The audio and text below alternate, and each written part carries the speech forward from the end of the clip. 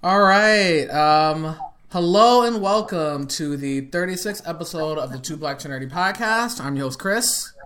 And I'm your host, Chris. And today we have a wonderful panel with us to discuss the Justice League Snyder Cut, Zack Snyder's Justice League. We have some great guests here today. So we have Robert Butler, who's Chris's brother. He has been on the show before. We have Darth Chaco, who is a TikToker, and we have my friend Robert Napier as well, who is a big time nerd, and we're all here to discuss this movie. So I think Rob Butler, you kind of wanted to kick us off. I think you're probably the biggest DC fan or stan here. You know all the history of everything about this movie, so you can go ahead and get started, and then we're just going to have a free fall discussion. That's pretty fair, although my younger brother Chris is going to take umbrage with that being the biggest DC fan. So I'm just going to throw that out there. No, that's fine. I'll let you have it. You're the one that helped get me into it, because you're old. Oh, yeah, so there it is. All right, so the Snyder Cut, or what used to be known as the fabled Snyder Cut, a film that never existed, it all started when, in about 2016, Zack Snyder was working on the film, the Justice League movie. He had a personal tragedy with his brother committing suicide, so he stepped down from the movie, and Joss Whedon was brought in to, punch up the film, or essentially complete it, because they were about 2/3 of the way done. What ended up happening is that Joss Whedon wrote over 50% of the film and rewrote and reshot over 2/3 of the film to make it more like the Marvel movies. Since most people know, Joss Whedon did the first two Avengers movies, so Warner Bros. Brought him in so they can make some Marvel money, which the end result of the film ended up being a Frankenstein version of two competing visions, completely different tones, and nobody was happy. So Justice League bombed, even though it had some of the biggest heroes in the world in one movie. It completely and utterly bombed.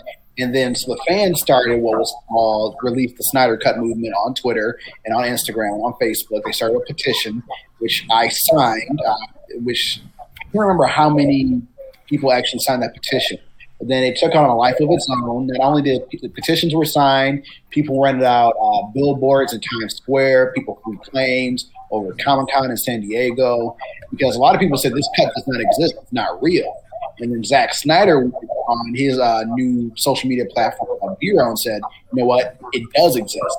He took a picture of the film canisters that he shot the film on and said the Snyder Cut exists. And that's when it all blew up. That's when everybody started paying attention to it. And then, more people kept saying, well, it's not real. Just because he edited it, it's not a finished film, which was correct. It was not a finished film. It was his rough cut of the film that didn't have VFX or anything like that.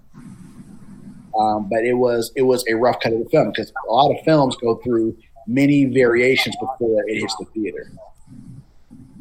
And apparently I have an echo, so I'm going to see if I can try to fix that really quickly. Yeah, and Rob, you wouldn't know anything about filmmaking. Not at all. Not being a internationally award-winning filmmaker, I would have known nothing about films. But yeah, so hold on a second.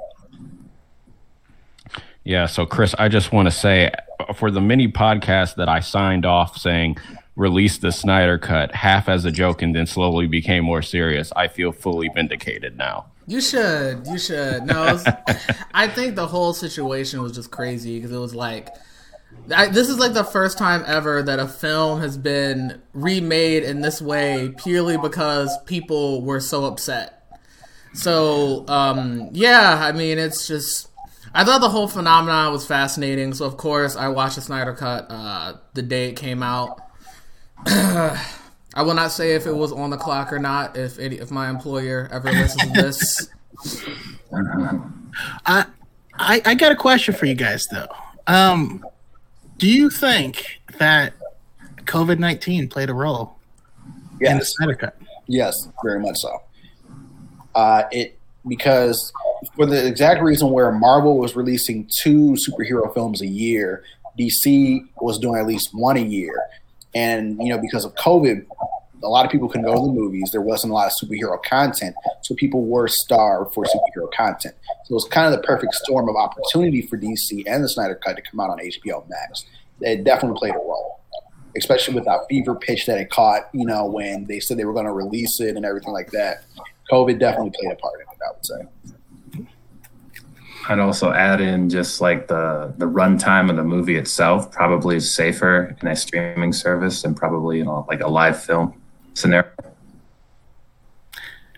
I mean, they essentially like had their cake and ate it too, because they're like, okay, all right, so because DC app failed, DC Universe was going the way of the dodo, and they were going to be moving the stuff over to HBO Max. How do you launch all your stuff on that? The cheapest and least expensive way is honestly the Snyder Cut, like from a business perspective.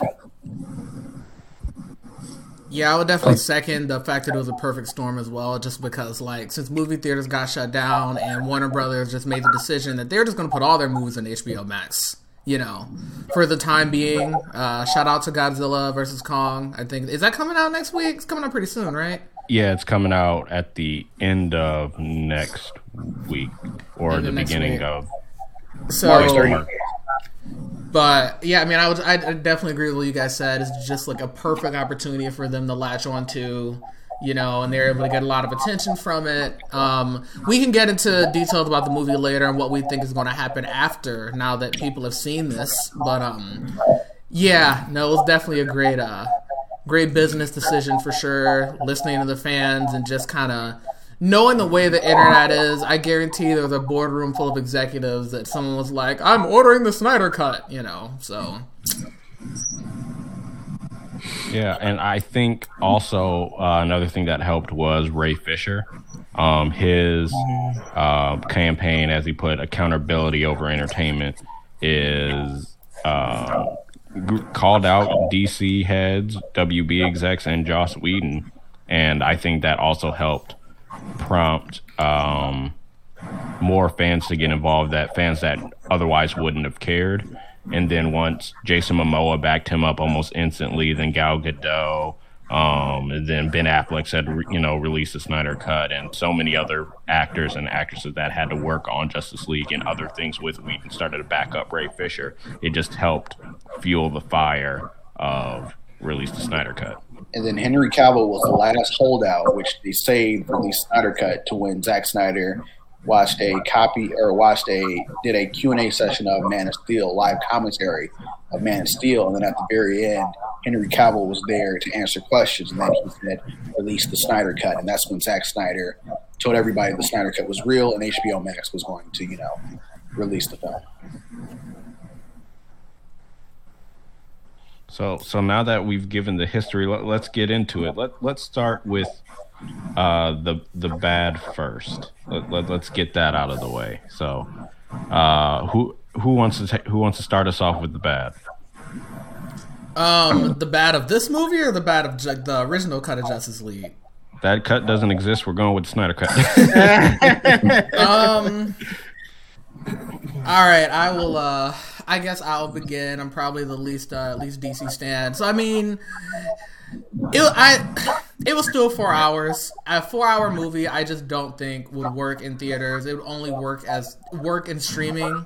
It's almost like, I mean, streaming has opened up the opportunity for different kinds of movies, but it was still 4 hours. I mean, at the end of the day, just the way the storyline of the Justice League movie was written, in order to have the story told the way it needed to be, it just needed to be long, and I think that was just probably an inherent flaw in just how they structured that story. As far as any other big flaws, Zack Snyder, I mean, he loves the slow-mo.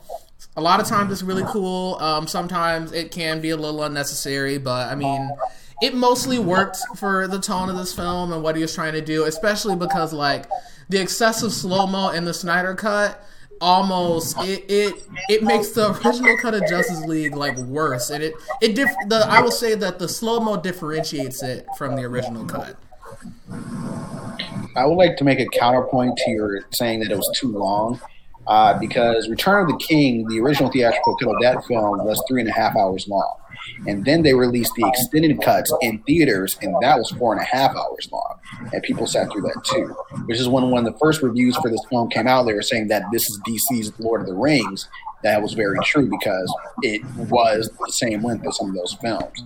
So I don't think it's safe to say that, it would not have worked in films, because even Titanic was like 3 hours long, but they had an intermission in between the halves of that film. So they were, it was like 3.5 hours long or whatever, and then they had an intermission 2 hours in. You go on a 10-minute bathroom break and come back, get some snacks, and be back for the start of the film. So it definitely could work. It wouldn't be the first film to ever have an intermission for, how the length of it. So it definitely could have worked. But studios don't like to do long films because that means less screens or less. If you do a 4-hour film, there's only so many hours in the day, and only so many screens in the theater. So they don't like doing long movies. They want to get as many people in there as possible. So it could work, but it may at the same time.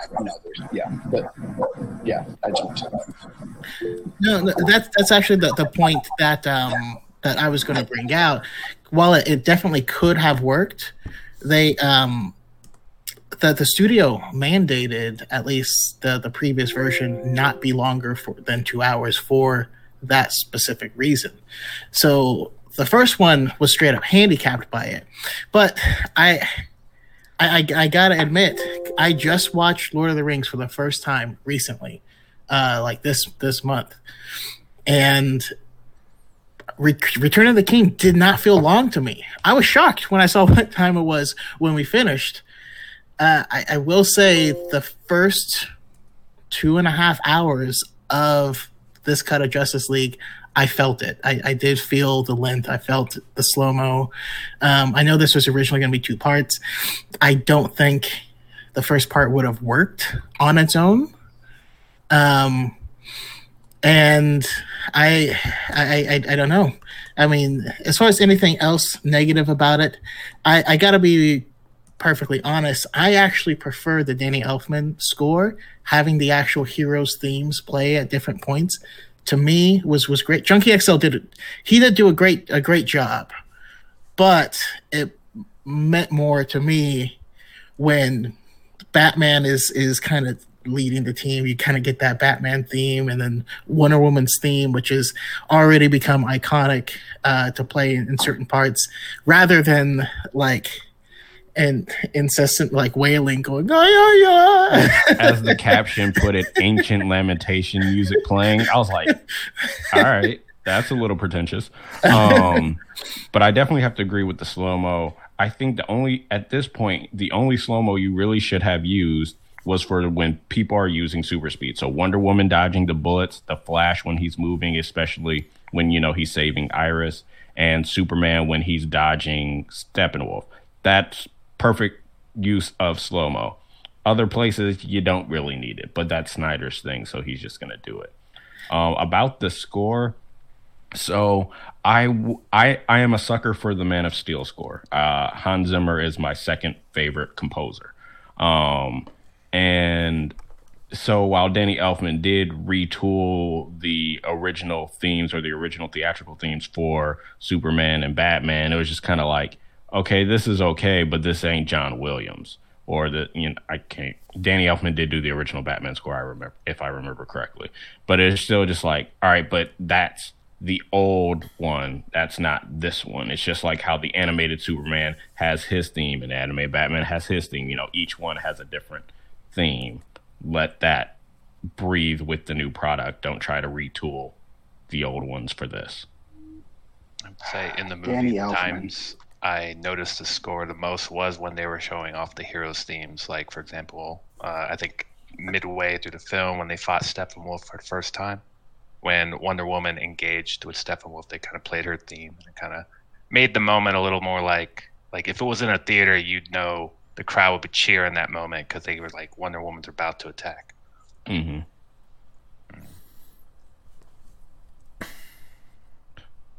And then another thing, so about the length. So I was, I don't know if you saw this, Brandon, in the Discord, but I was talking at length with Pep. We were, and a few others, we were talking about did these movies need more of a lead-in?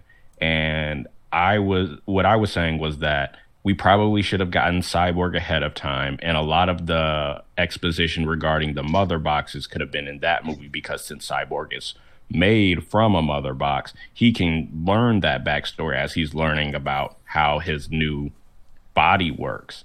And while you can just say, oh, the Amazons have one mother box and the Atlanteans have the other, that's not very important to a Wonder Woman or an Aquaman story. So that's why you don't need their movies to really touch on that at all. Because even if you just show it, it's just like, okay, whatever.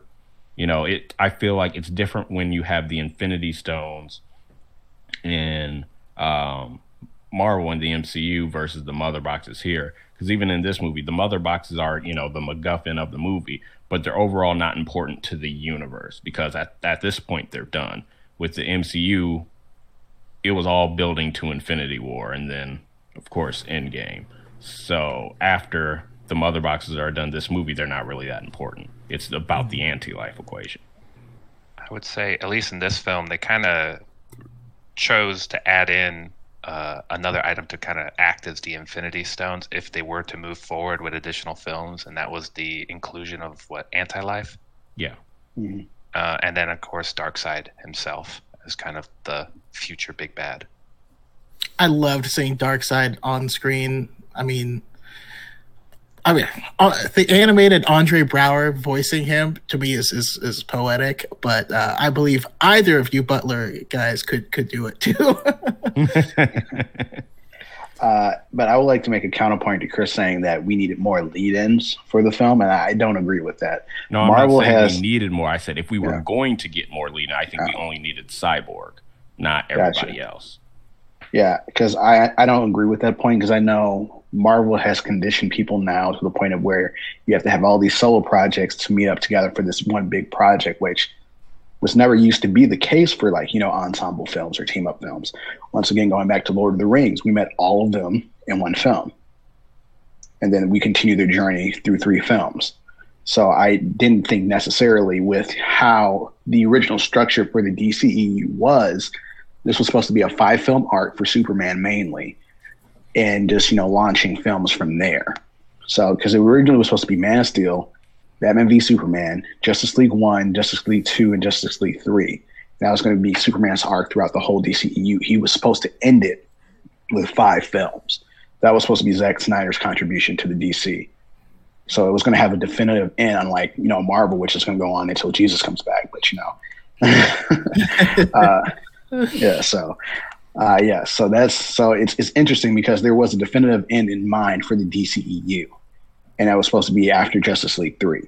Because Justice League 2 was supposed to be the whole nightmare situation where Darkseid comes to Earth, conquers Earth, kills Lois Lane, gets Superman to fall prey to the anti-life equation. They conquer Earth together. And then the Justice League 3 is them getting Flash to go back in time to undo everything. And then they fight Darkseid for the last time.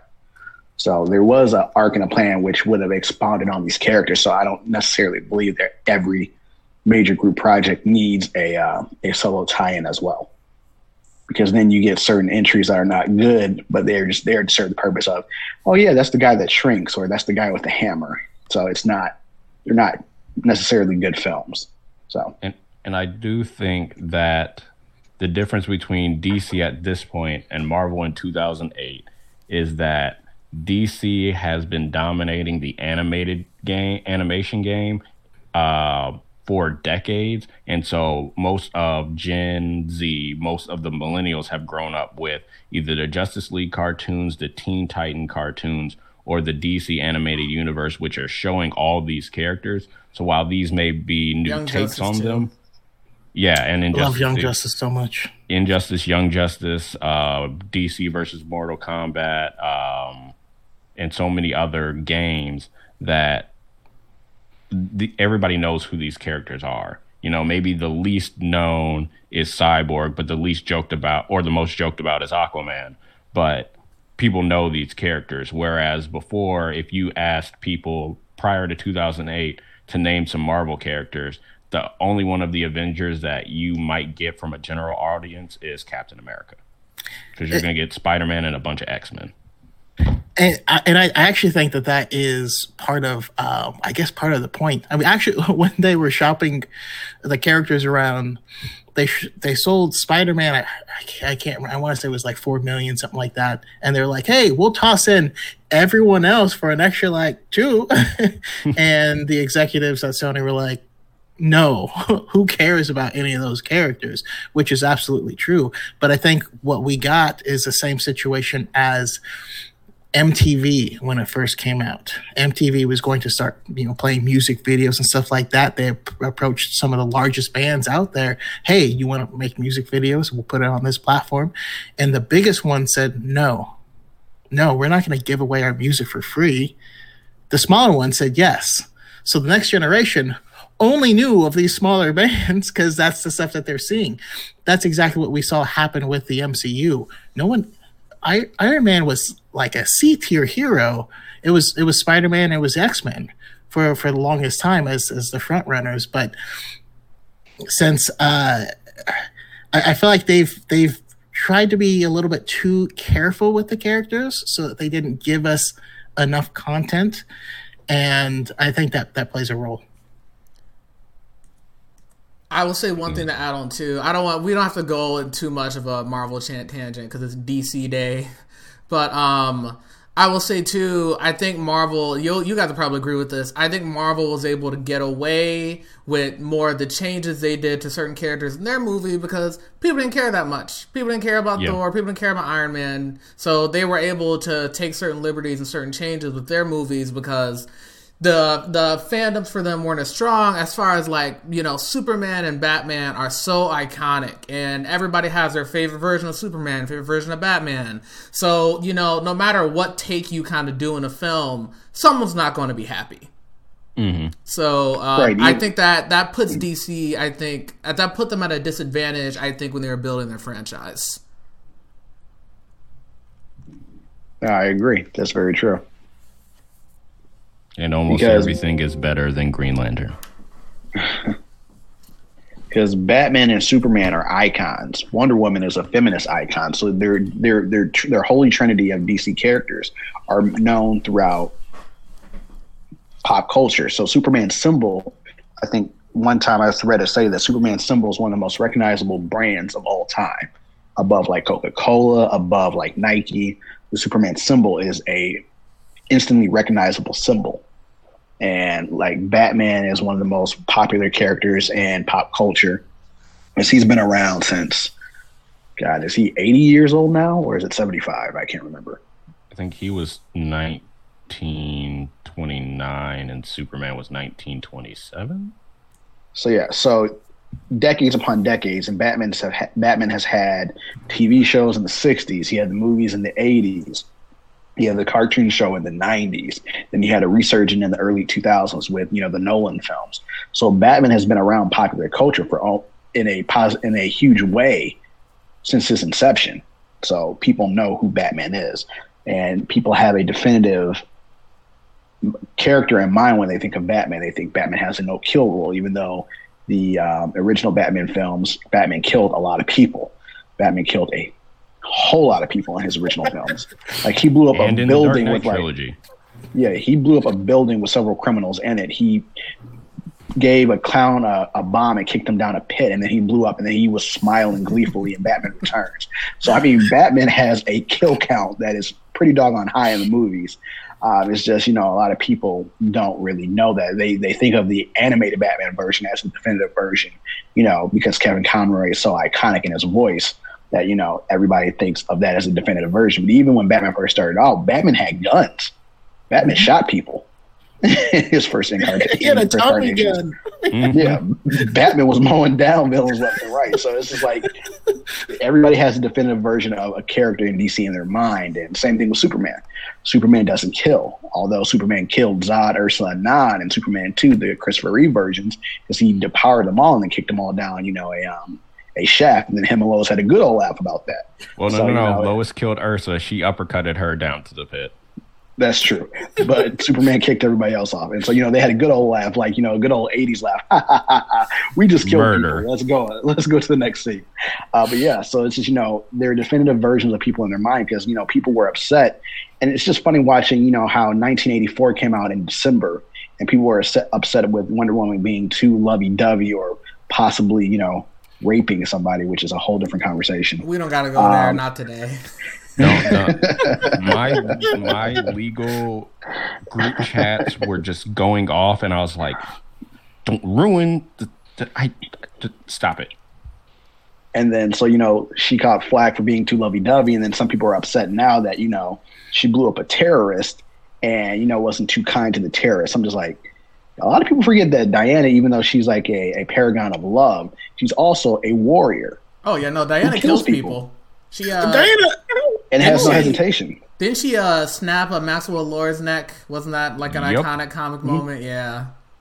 And so I even remember in one comic book, it was one Justice League comic book where, Diana was talking to Bruce about a rogue gallery. And Diana goes, the difference between me and you, Bruce? The reason why I don't have a rogue gallery is because I kill my villains, unlike you. I was like, whoa. Okay, Wonder Woman, you little hardcore for that line. I was like, that's true because Diana doesn't have a well-known rogue gallery because she kills her enemies. So, she's not wrong. It's just, people tend to forget that aspect of her character.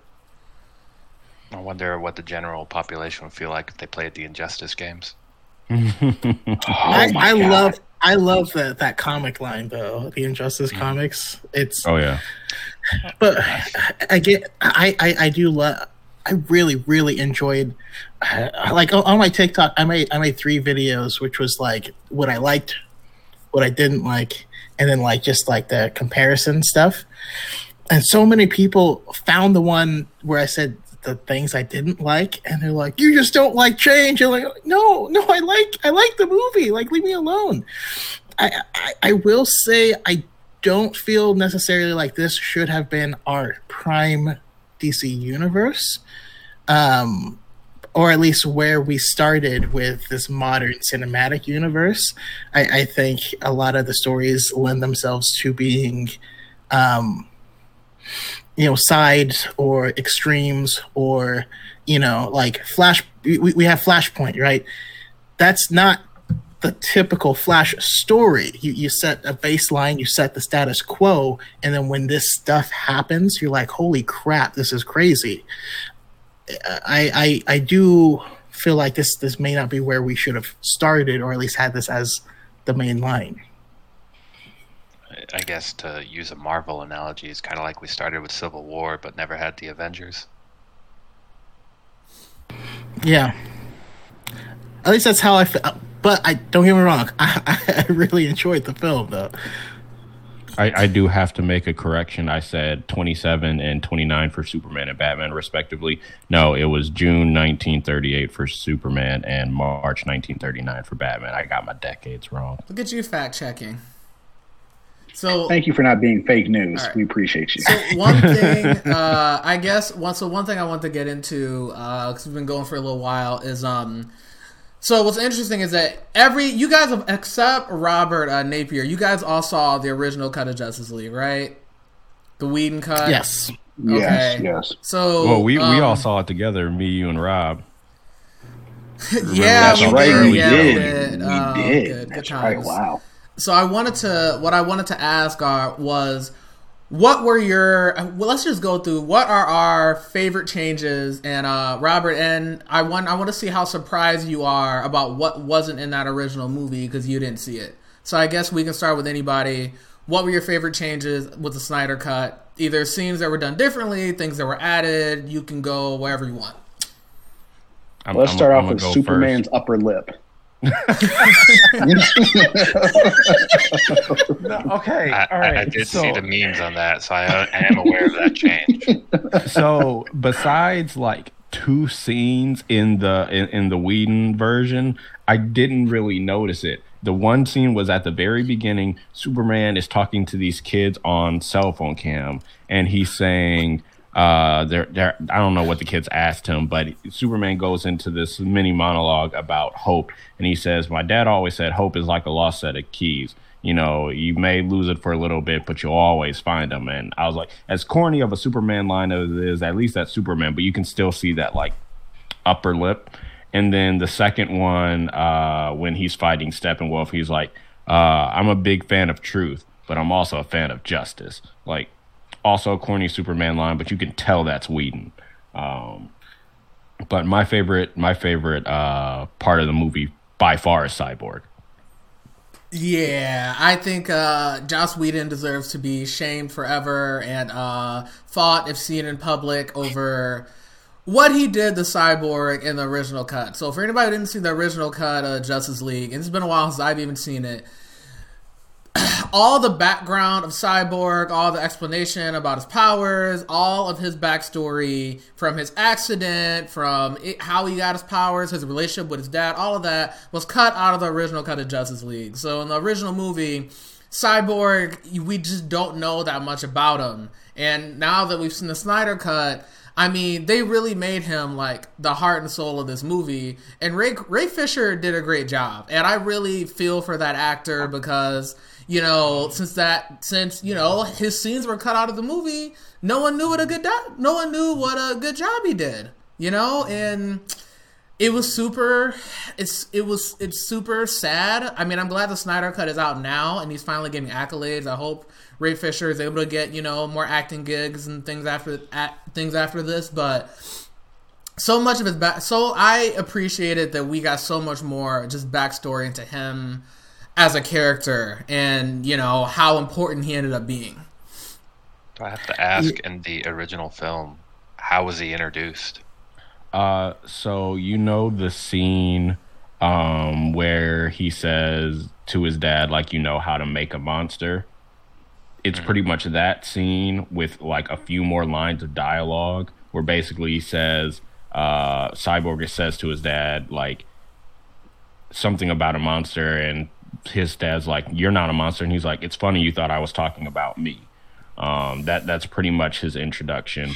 We never see, if I remember correctly, we don't see that flight scene. His mom's not in the movie at all. Nope. The football scene is cut by a factor of 3, I think. The football scene's not even in there. Yeah, I didn't It's think not? the football I thought scene it was was. in there. Yeah, because that was new to me when I saw it. Was it just the trailer then that I remember? It was in the trailer. It was just the trailer. Yeah. Okay, so yeah, no football scene at all. The part where Steppenwolf kills his dad is not in the scene at all. What happens is Steppenwolf literally like boom tubes in, takes it, and boom tubes out. You actually don't even see Steppenwolf take it, but that's what's implied is what happens. Yeah, also the and the ending when they go inside the mother boxes to stop the Unity, that whole scene's not there. It's pretty much so cool. him pulling it apart, him calling Superman over. They make a joke about not wanting to die and wanting to live. They pull it apart, and then make a joke about being able to feel their toes. And Cyborg says, I didn't even know I had toes. Also, that whole backstory about him giving that single mom $100,000, that wasn't in there either. That wasn't in there. So yeah, so there was a lot taken out. So I see why Ray Fisher was mad at Joss Whedon before the allegations came out. I mean, if I was Ray Fisher, it would be on site if I saw Joss Whedon. I would be on site. With the reception of Justice League and Cyborg in it, his solo film got cut.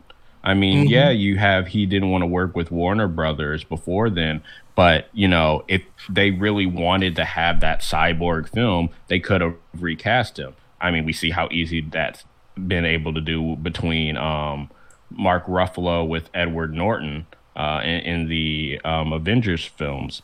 So it's not like it's impossible. And he's been taken out of the Flash movie because he was supposed to be in that movie as well, but he's currently been taken out of it. So I hope he gets his film restored. I hope they put him back in the Flash, if he wants to be.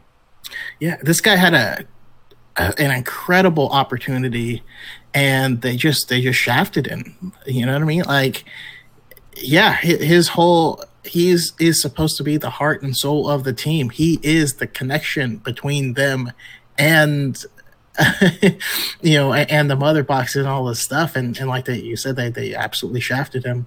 One of the things though that stuck out to me though is Joss Whedon's over-sexualization of Wonder Woman.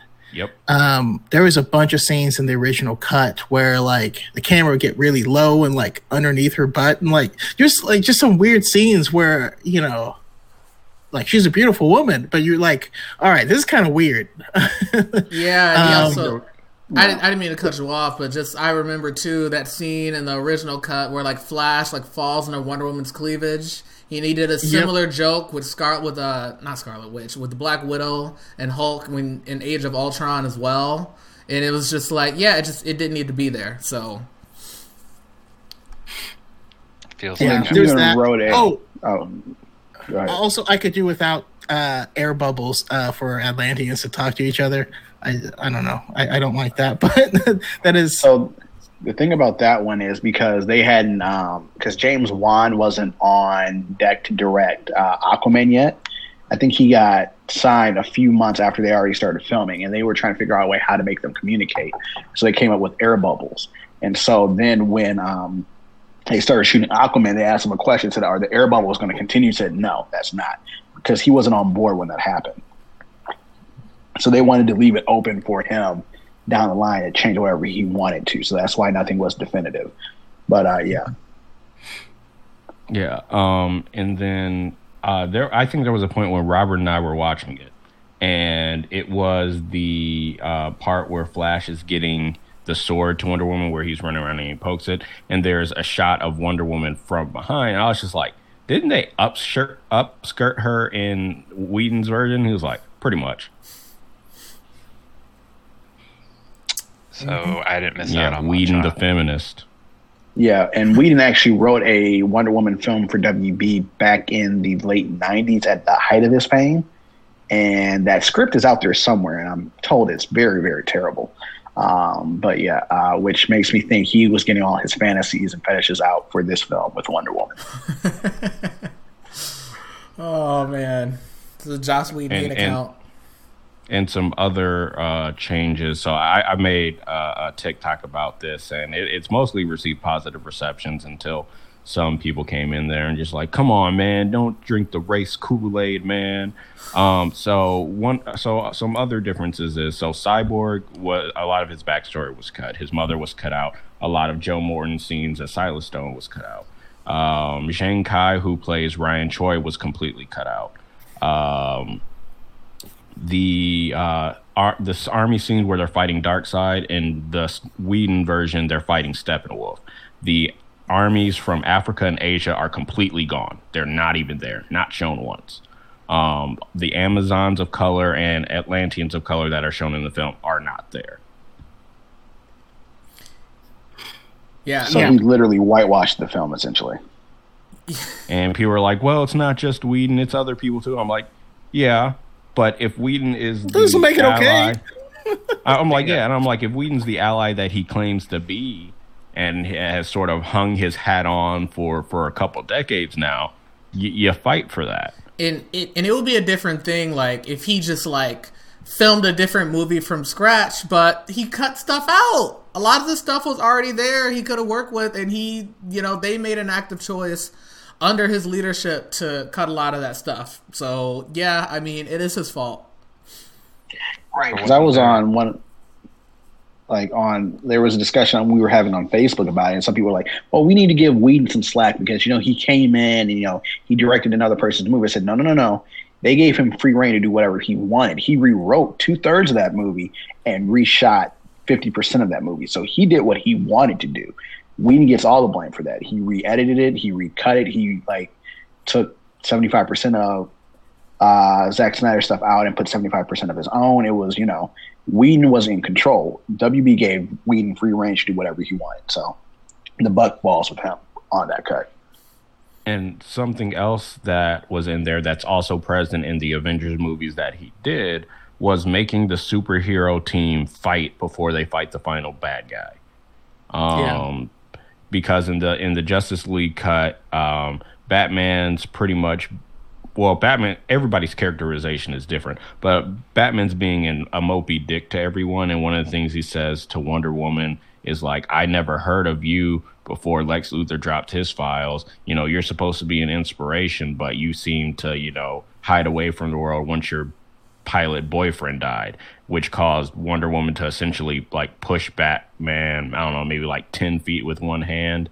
And Aquaman and Flash are watching awkwardly. Yeah, I mean, just on that note, I think Batman's characterization is overall different. In the Whedon version, he was not logical at all, which kind of irked me because I love Batman. Batman's decisions in the other version didn't make any sense to me. One thing that is, I don't know if it's problematic or humorous or not, but the scene where Aquaman was sitting on Diana's rope. Yeah, I liked that scene, and it wasn't in it, which is totally fine because it doesn't work. But I did like it in the old version. Yeah, it was awkward before the final battle, even though it was funny. I do think one thing that I did like originally that was Whedon's was Superman, holding Batman in the air while he's running. He was like, "Do you bleed?" I think that was a good flip of that. But then having Batman quip like bleeding kind of a little, it's just like that's not really a Batman thing to do. He also had Batman kind of like not yelp, but sort of like get giddy a couple of times, and I was like, okay, that's definitely not Batman. Definitely not an older Batman. Somehow I gloss over my favorite change, which is instead of the Flash pushing a truck out of town, he went back in time and saved everyone. Yeah. That was cool. Yeah, that was major. Flash, every single character was done or with more reverence in this film than it was with the Whedon cut. Like Wonder Woman's characterization was better. Flash's characterization was a lot better. He was still awkward and a little bit goofy, but he was downright creepy and awkward in the last cut. So, and then we also got to see the potential of the Flash, unlike the first film, where there was a whole Russian family in the Justice League cut that is absent in this film, because I know somebody was asking Zack Snyder about his cut of the film. And they go, "So what about the Russian family?" He goes, "What Russian family?" So that was a whole addition to, because Joss Whedon wanted to show the human struggle of what people are doing when gods are fighting. And so, which I get what you were trying to go for, it just didn't land. Because these are characters we don't know who are introduced in the third act who, nobody really cares about, because who are these people? Why should we care about them just because they're regular people? It makes no sense. If they were maybe introduced maybe in the first act and they were peppered in throughout the film, maybe that would have connected more. But you just introduced them in the last third of the film and expect us to, connect with them because they're in danger. It doesn't work that way. But yeah, Flash got to show his major potential off for his next film, things like that. So, the whole scene where, at the when they're rescuing the scientist, and all this debris is falling down, the Flash uses his speed to clear all the debris off like that. That wasn't in there either. And then Flash reversing time twice in the film was not there in the film at all. So yeah, Flash reversed time twice in this film. Once with the Mother Box to resurrect Superman, the second time to save everybody. So those were major differences too. I kind of have a quick question, and I apologize. Please let me know if I'm talking too much. I feel like I am. But do you guys think, how much of it do you think is Joss Whedon having free reign versus how much of it is Warner Brothers saying, make us an Avengers movie? So actually, I do want to pull something up since you're on that, because Ray Fisher today tweeted out essentially like a letter regarding the Snyder Cut, because he says, a lot of people are just putting the blame on Joss and Jeff Johns, and I want to read it if anybody has anything else to say before I pull it up. I'm trying to find it because I know I put it in my Discord. Robert and Jeff, something did you want to say earlier? No, it was just kind of just repeating what Robert Orry said regarding like Flash being able to showcase his ability to save civilians. That probably was more impactful than, from what I'm hearing from this Russian family, that didn't seem to have any connection to the film. Yeah. Right, because... Well, go ahead, Chris.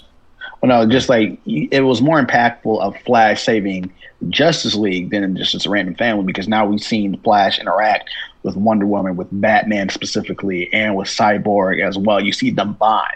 So it's more special seeing him save his team and his new friends and essentially his new family than just some random Russian family that we don't know. Just on like that whole third act, just real quick. I know Steppenwolf chose that area because of their like toxic radioactive waste. Was that like supposed to be Chernobyl or something? Is that why I was deserted and no one was there? Yeah, kind of, sort of. And that was, and I don't think it was Snyder himself who said it. I think it was somebody on his production team that said the whole reason why it was said in that sitting was because of the backlash of Man of Steel, where, you know, they were fighting through Metropolis, and it was like, oh, that would have killed a bunch of people. And so they set it in an abandoned area, which sort of worked for the villain's purposes as well as, you know, that backlash, which I'm just like, yeah, I'm pretty sure if you read any major comic fight, like any major comic arc, there's going to be a bunch of, you know, random bodies being dropped because supervillains don't care. And while superheroes have to do their best, if they go save people while the supervillain's going off on a rampage, I think they're going to save less people than they intended. But I feel that was kind of the plot point of Batman vs Superman anyway, so it kind of led to it. Exactly. Or at least addressed it a little bit. In regards to the Russian family, though, I really think that was intended to be a callback to, in Joss's version, the Flash was so unaccustomed to being a hero, he didn't know what to do. So Batman tells him, just save one person. And then after he does that, then he would continue to do so. And then at the end, he willingly goes and saves his whole Russian family and all this stuff. It was intended as like a callback, but it cheapened his character. It's not. This version was much better.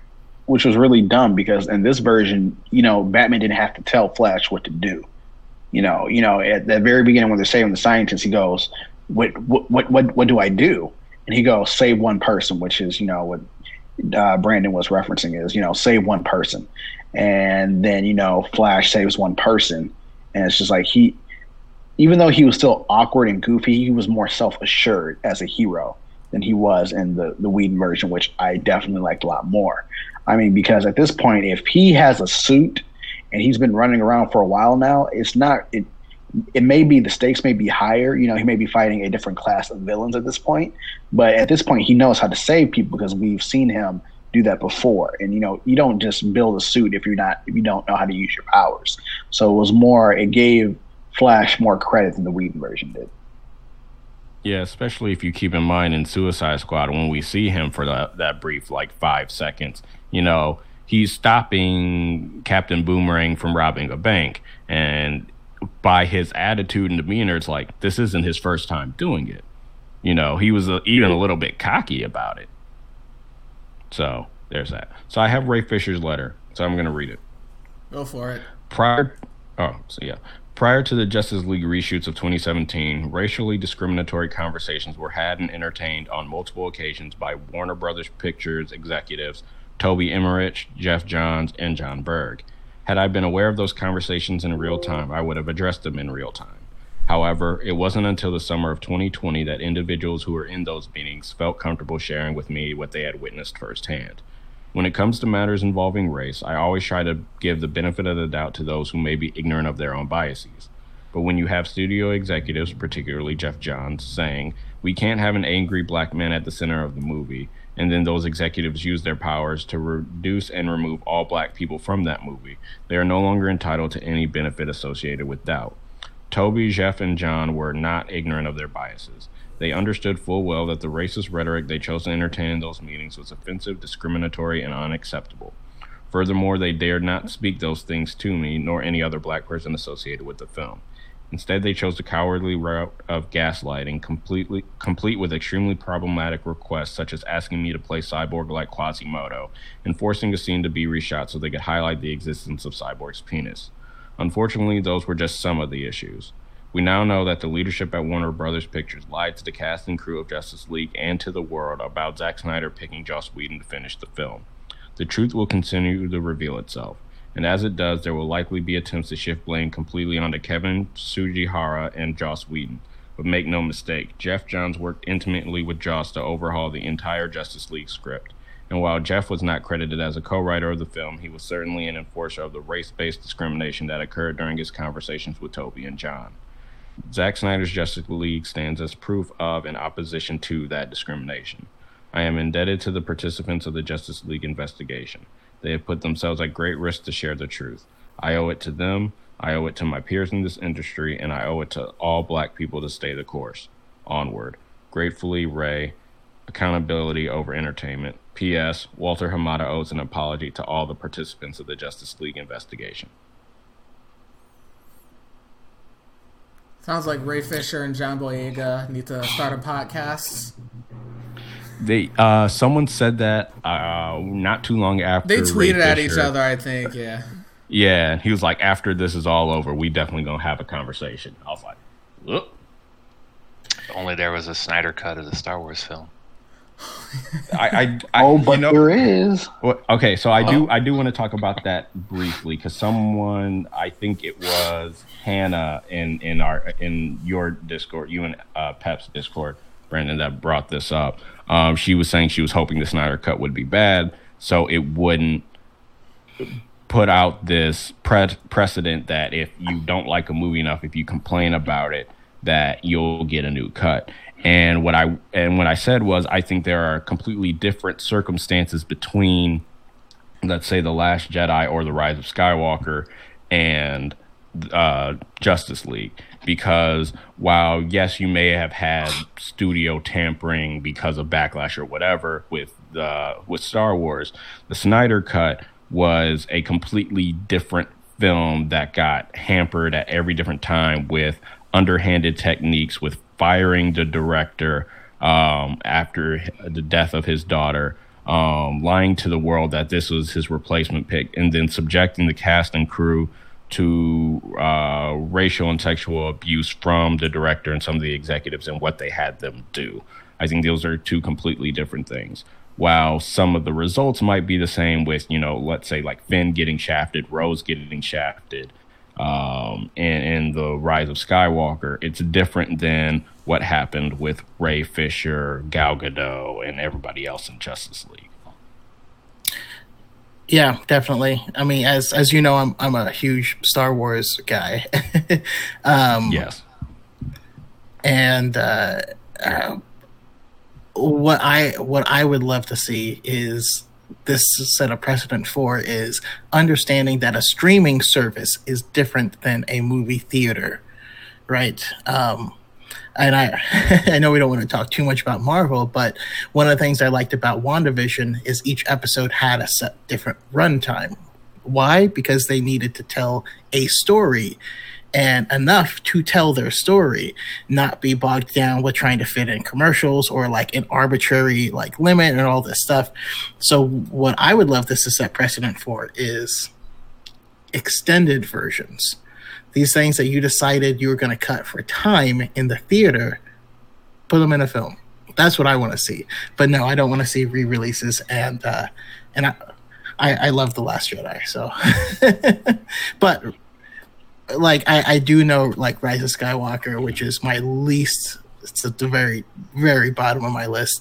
I know that they shot a lot more at the very beginning to start it, to set the stage of what was happening. And they cut that. So you don't know what the hell's happening. I don't know. That's the sort of precedent I hope this sets.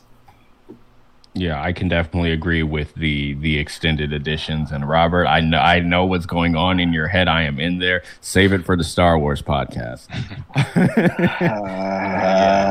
But Robert, as a filmmaker, we should talk. We should talk. I feel like I know what he's going to say. No, real quick about the Star Wars one, about Rise of Skywalker. There is a J.J. Abrams cut that's 4.5 hours long as well. That Disney made him cut down to, what was the end of running time? Like 2.5 hours? Something like that. I don't know. 220, 230, something like that. Something like that. But there is a fabled 4.5 hour J.J. Abrams cut of Rise of Skywalker. So once Snyder Cut really got up and going, a lot of people said, release the J.J. Cut, release the J.J. Cut. Oh that God. became a thing. That did become a thing. So I just wanted to say that. That's all. I'd be down for that. I would definitely be down for that. It couldn't hurt the film any more than it was already done. So, why not? I'm also down for release the Ayers cut because we know Suicide Squad got from what we got in the trailers where it was a darker version than we got, and it became so lighthearted. But I was like, huh? Well, and the reason that happened is because they do music videos and commercials. That's who edited the film. So the same people who edited the original trailer with Bohemian Rhapsody, that was the company that ended up editing Suicide Squad after the fact. So that's why the whole tone shifted, was because of them. But yeah, that's beyond the point. At the beginning of Suicide Squad, like they're coming in on the helicopter gets hit with a rocket and they're forced to land. Who shot that rocket? Who shot it? It wasn't Joker. He wasn't there yet. It wasn't a bunch of the mindless people. Who shot it? The hell happened? It haunts me. It's been so long since I've seen that movie. Oh man. I think I saw it twice in theaters, and then I think I got a lot of Marvel fans really mad when I really didn't like Thor Ragnarok. I was like, you know what I'd rather watch right now? Suicide Squad. Hey, wait. Okay, Assault on Arkham. Suicide Squad. Oscar-winning Suicide Squad. Suicide Squad won an Oscar. It won an Oscar before the MCU I forgot about that. Before the MCU did, and that's what I would love to point in MCU's face. Like, you guys got better movies, but we have an Oscar. Okay, I've one thing. Hey, we glossed over one big change with the Snyder Cut. We got Black Suit Superman. When he came back, he wore the black suit the entire time. It's what everybody wanted. Why was that not in the original cut? I don't. Why? Because he didn't wear it for the reason that he wore it. Colors. That's why. But the black suit Superman is like. Sorry, you go ahead. No, sorry. I was just wondering, like, what was the significance of the black suit? It's a comic book. I mean, after the death of Superman, when Doomsday kills Superman, and afterwards there's a story, there's a bunch of like copycat Superman, and the real one comes back in a black suit and a mullet. And I believe, I mean, you guys probably know more than me, but I believe the black suit just kind of represents like just a change in him, right? Like he's just trying to do something. The black different. suit was meant to absorb more sun for him to recover. That's what it is. That would have got it. There was an actual reason for it. He was not up to power. This was a recovery suit. It absorbs more of the sun's radiation so he can come back like he was. There was no reason for I loved it, but I will say it did leave the color palette pretty I felt like I smeared dirt on my screen. No, yeah, but he's right, because in the comic, though, because Superman, they essentially established that Superman was just a giant battery, and fighting Doomsday ran his battery down to empty, and so that's why he died. And so the black suit was in order for him to get radiation and the sun and everything like that, to recharge himself, because in that comic book series, he couldn't even fly yet when he first came back. He needed a Kryptonian suit Kryptonian war armor suit to get back to Metropolis from the fortress, and then they had to fight Mongol, and then he needed flight boots from LexCorp to fly with everybody else. So he didn't have all his powers near the end of that comic. So that was the reason for the black suit. And Matrix Supergirl was helping him fly too. Oh yeah, I forgot about that. That's a weird thing we all forget about. Matrix Supergirl. But yeah, I like the black suit was in there in this version. Yeah, someone asked me while they were watching it. They were like, "Is he wearing, a suit to help him absorb solar radiation?" I was like, "Yes, but no." He's supposed to. Yeah, he's supposed to be, but no. But it looks cool, and that's really what matters. And another change, since we're talking about the black suit, the additional lines from Jonathan Kent and Jor-El were great. That scene for me worked a lot better than his seeing the Force ghost of Jonathan Kent on a mountaintop. Oh my God! Yes. I purged that from my mind. Yes, Force ghost dead. It was the equivalent of Han Solo coming back in Rise of Skywalker. That's where they got it from. That's where they got it from. Ghost dead. Yeah, that's exactly where they got it. Ghost dad. I will say, and you guys can find me on this. This is a Pa Kent hate account. I'm glad that he was a voice instead of a Force ghost, because his scene in Man of Steel is probably my least favorite scene in that movie, where he tells Baby Clark, like, oh, you know, should I have saved my friends? And he's like, I don't know, maybe. And I'm like, what? That was out of Man of Steel. I actually generally like Man of Steel as a movie, but that was one thing where I was just like, yeah, you know what? I'm glad he died. Why would you say that? Why'd you tell him not to try to save his friends? Just like, you could have been like, hey man, just try to be discreet. But yeah, I get it. Gotta do what you gotta do. Like, oh my gosh. Because that's the other thing. Because it's just like, all right, everybody gonna see a bus of dead kids except for Clark. I got better. I don't know. and the tornado scene. Oh, I mean, I love Man of Steel, but the tornado scene where he's just like, no, don't expose yourself. It's just like, all right, it's a tornado. He could have easily, like, not everybody's like really paying attention to that. So like, you know, they're all like, oh my God, we're alive. Oh my God, it's coming closer. He could have easily like grabbed you and hid you somewhere. I think they were just trying to avoid him having another heart attack and another incarnation of Superman, because literally Bruce's parents die by bullets all the time. Uncle Ben always is killed by a robber. Pa Kent always dies by a heart attack. And no matter what version of Superman there is, Pa Kent dies of a heart attack. He just, in the Lois and Clark show, that's exactly how they kill him. He died of a heart attack because that's just how he dies. Like in the original Superman movie, he died of a heart attack. In Smallville, died of a heart attack.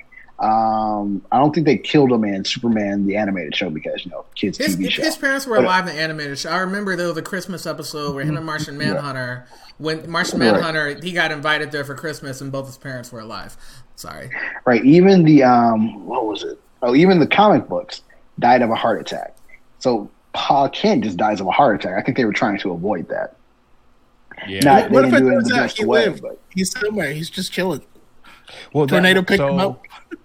In one of the comic reiterations, it was like in the early 2010s when they were doing like Superman was coming back, and it showed like Pa Kent had amnesia and was just living somewhere, and he's watching Superman fight, I think, Atlas in Metropolis, and as like, you know, he keeps fighting, Pa Kent's like, that's my boy, and then like rushes home. And then after, you know, Superman recovers, like Ma Kent calls him, and I'm just like, wait, I've been reading this comic run for a little bit. When was he alive? And I don't remember if they ever explained that. They didn't. Oh, I think, yeah, the DC retcon, like in 2015, happened. So I really do, though, need to rewatch Man of Steel, because at that point I was out. For me, Superman, Pa Kent is the crux of his story. Is he got the wonderful human morality from his parents, and in that version they were kind of cold of like, I don't know if the world deserves you or anything, like you do you, don't worry about them, which is fine. But yeah, I need to rewatch it and like let that part go and see how the rest of it sits with me without that. Because as soon as I hit that part, I was like, nope, I'm out. I had a stray thought one day, and after that, I was like totally fine with the representation of Superman. I was just like, Superman's a millennial. And think about how many millennials feel about the world and how their parents feel about the world. And I was just like, well, yeah, it makes sense.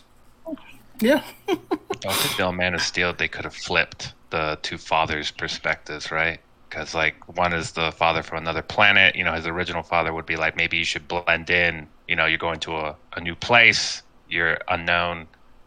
Whereas the human father could have been like, show off you're this amazing individual, because he could understand, just maybe have a different perspective on how different Superman was from regular people. Yeah. Another change that we should get to, because even though he was in there briefly, I know it made me happy. I know it made Brandon happy. I know it made Robert happy. Martian Manhunter. I was going to say, yeah, we got to do the post-credit stuff. Yeah. Martian Manhunter, yeah, no, it was cool. It was not. There were people theorized that the general, I forget his name, he was in Man of Steel, that he was secretly Martian Manhunter. Because usually, I mean, in most modern Martian stories of Martian Manhunter, he usually cosplays as a black person, and oftentimes he's in the military or in some form of leadership like that. Like Supergirl did the same thing, I'm pretty sure. So yeah, no, it was cool that he was in there. Yeah, played by Harry Lennox. There we go. Okay, can we just real briefly touch on his return in Justice League Unlimited, where there's a random Asian dude on the Great Wall of China, and he starts punching parademons and turns into a dragon, and you're like, who the hell is this guy? And he turns into Jean, and you're like, oh, okay. Wonder Woman, great Hera. Hera. Just love. I'm just happy to see him in anything, because his comic run from 2012, I want to say, is just really, really good. I just love to see that character getting some love. Although I did hear that was supposed to be Jon Stewart originally. At least that's what Zack Snyder wanted, which also makes me sad. But I'm happy we got one of them. Yeah, they said no to that. WB said no to Jon Stewart. And it looks like they're continuing to say no to him, because the HBO Max Green Lantern Corps series that we're getting is supposed to feature Simon Baz, Jessica Cruz, who I like both of them, Guy Gardner, who I despise, Sinestro, and Kilowog. They're putting them in the... I mean, I don't know if we're going to talk about Arrowverse right now, but they're putting them in... Diggle is going to be Jon Stewart in the Arrowverse, and he's supposed to show up on some of the other shows as like a guest star, I think. The Flash is one of them. But to the point about Jon Stewart, though, there was originally supposed to be a DCEU movie with the Green Lanterns, and it was supposed to feature Hal and John as a buddy cop movie. That was the original plan. That's why HBO Max show they didn't include them, because there were still plans to do that movie at the time that they convinced that they started that series. Right now, that movie's not going to happen. Yeah, because it was supposed to be Training Day. It's Training Day. It was supposed to be Training Day with Green Lantern. With aliens. That's a dream. Yeah. I'm saying I was missing a Green Lantern like Easter egg hinting at maybe a future movie. I feel like I needed it. Yeah, I mean, you just had it in the flashback, and that was it. I mean, it was obvious they had plans to do a Green Lantern eventually. I just think they just didn't do it. They didn't do it here. Yeah. Chris, you want to talk about the other, the most famous? Well, so wait. So they did the same post-credit scene as the original with Deathstroke and Lex Luthor. I think the difference this time was that he gives them Batman's identity, and that was supposed to set up the Affleck solo film, right? Right. Yeah. Because Deathstroke. You want to do that, or do you want me to do it? Yes, I will take it. It's Batman. So in the 2017 version, it alludes to the Legion of Doom. He said they formed a league. Shouldn't we have a league of our own? So maybe not the Legion of Doom, but the Injustice League. And in this version, you have Luthor, after he escaped from Arkham, saying that Deathstroke has volunteered to kill the Bat for free. And he said, Deathstroke is like, you said you had something for me. And he says, yeah. And he tells him his name is Bruce Wayne, which was supposed to lead into the solo Batman film with Ben Affleck, because it was supposed to be Deathstroke versus Batman, and Deathstroke systematically destroying Bruce Wayne's life, similar to the David Kane post No Man's Land Batman story arc. And we're not getting that because we have Pattinson, which, given the trailer we've gotten, I'm excited for. And also, Robert Pattinson is not a bad actor outside of Twilight. We can, yeah. I think we can definitely talk about, like, once we're done wrapping up the movie, we can talk about the Zack Snyder cut. You know, is it possible for them to follow up anything from this movie? Is this just going to be a thing that stands on its own, and we're just going to cry about what could have been? But first, who wants to explain the other post-credit scene, the most probably the biggest one, the one that had the coolest stuff in it. Whoever can talk about it. Jesus Joker. Jesus Joker wasn't even a thing. We live in a society who wasn't even in that either. So, you know, I know. Which pissed off a lot of people. Batman. A truce, Bruce. Which I do want to bring up that end credit scene, because remember in the end credit scene, Joker has a card. He says as long as the card is intact, there's a truce. If you go back and watch, I didn't mention this yesterday, Chris, when we watched it, but if you notice that when Cyborg has his premonition of the nightmare scene, and you see Superman holding Batman's cowl, you see a torn card in half floating through the air. So, which alludes back to that at the end, talking about how there was no longer a truce between him and the Joker. Because originally, I think the Joker stole like a mother box or something like that, and they needed a mother box to, like, you know, help them go back in time. And the Joker actually knew the location, the whereabouts of the mother box. So that's why he needed the Joker in the nightmare scenario.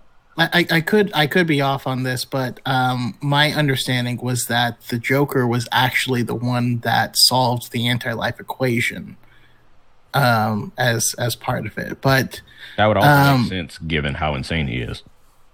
He's insane, but he's also incredibly smart, and a lot of people don't give him credit for that. He's just he just doesn't do anything with it. But I enjoyed the scene, but some of the plans, and again, I need to research all of it, but some of the plans for the future installments were things like Bruce and Lois have an affair and all this. Like, there's some weird stuff it seems like was planned in the future. But seeing the nightmare scene was cool, and it was, you know, nice to know that scene in BVS did mean something, in that we had this greater idea of what was going to happen in the future. And I think that's the most important thing. These guys weren't flying by the seat of their pants, but we just didn't get it. And once again, I would love to get this in a graphic novel. Well, two things on that. The Bruce and Lois love triangle or love affair was supposed to happen in this cut. WB said no, and Zack Snyder agreed to not put that in the film. So there was that. That was supposed to happen in this film, not in the future ones. Number two, a secret thing, because, you know, Lois, by the end of the film, Lois is pregnant with Superman's kid. In the nightmare scenario, the new Batman is not Robin or Dick Grayson. It's actually Superman and Lois' son fighting against his father. That was what one of the original plot points was going to be. Is that Lois and Superman's son was going to be the new Batman. But also they had talked about, like, the sequels of Justice League 2 and 3 were supposed to be a graphic novel, and Jim Lee was supposed to be doing the art for it. But seeing how Jim Lee is super busy, who knows if that will ever happen. But he was supposed to be doing the art for that. Love the Jim Lee comic. But I mean, yeah, I just appreciated that we finally had a scene with Affleck and Leto, because that's supposed to be his Joker. I mean, they did like you didn't really get it in Suicide Squad, not really. So I mean, I'm glad that a scene with those two exists. And I mean, you had like Deathstroke, Mara, Cyborg, and Flash were all there. They were all like the survivors in that last scene, I think. Yeah. The elephant in the room being Amber Heard. Yeah, and we know Amber Heard is abusive, and I think she got dropped. Are they doing Aquaman 2 still? I heard they dropped her from it. Yeah. No, that's not official yet. Oh. So I mean, she's still officially a part of it. The thing is, because she's gotten quiet recently, so I'm pretty sure WB told her to shut up or we will drop you from the film. And seeing how that was her only major project that she has, I'm pretty sure she shut up for that exact reason, because she was talking a lot about the whole domestic violence situation, and then all of a sudden she just went radio silent. So I'm pretty sure WB told her to shut up so that she can be part of Aquaman too. Because they dropped Johnny Depp from the Fantastic Beasts series. So,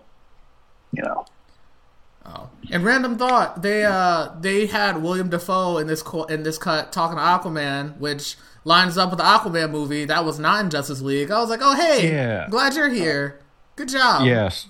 Yeah, so I think I'll touch on that. Yeah, so that was originally supposed to be in there, and that it was the ending of Justice League was really supposed to be the starting point for pretty much everyone else.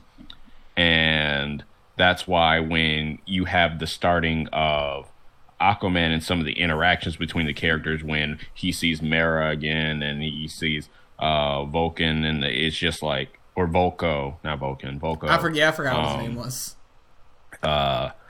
It's totally different. Instead of just seeing Aquaman, I think, jumping out of the ocean like a dolphin at the end of Justice League 2017, which is like, all right, let's continue to make the Aquaman jokes, even though Jason Momoa would probably rip Joss Whedon in half. But, But speaking on continuity, like, I guess were those scenes originally in the original version, like him meeting Mera? That was already shot. That was already shot. But it was different. That Vulcan was not. Volko was not in there at all. Christopher, Vulcan is Star Trek. Stop acting like your mother. Stop it. She's a Trekkie. It's in my blood.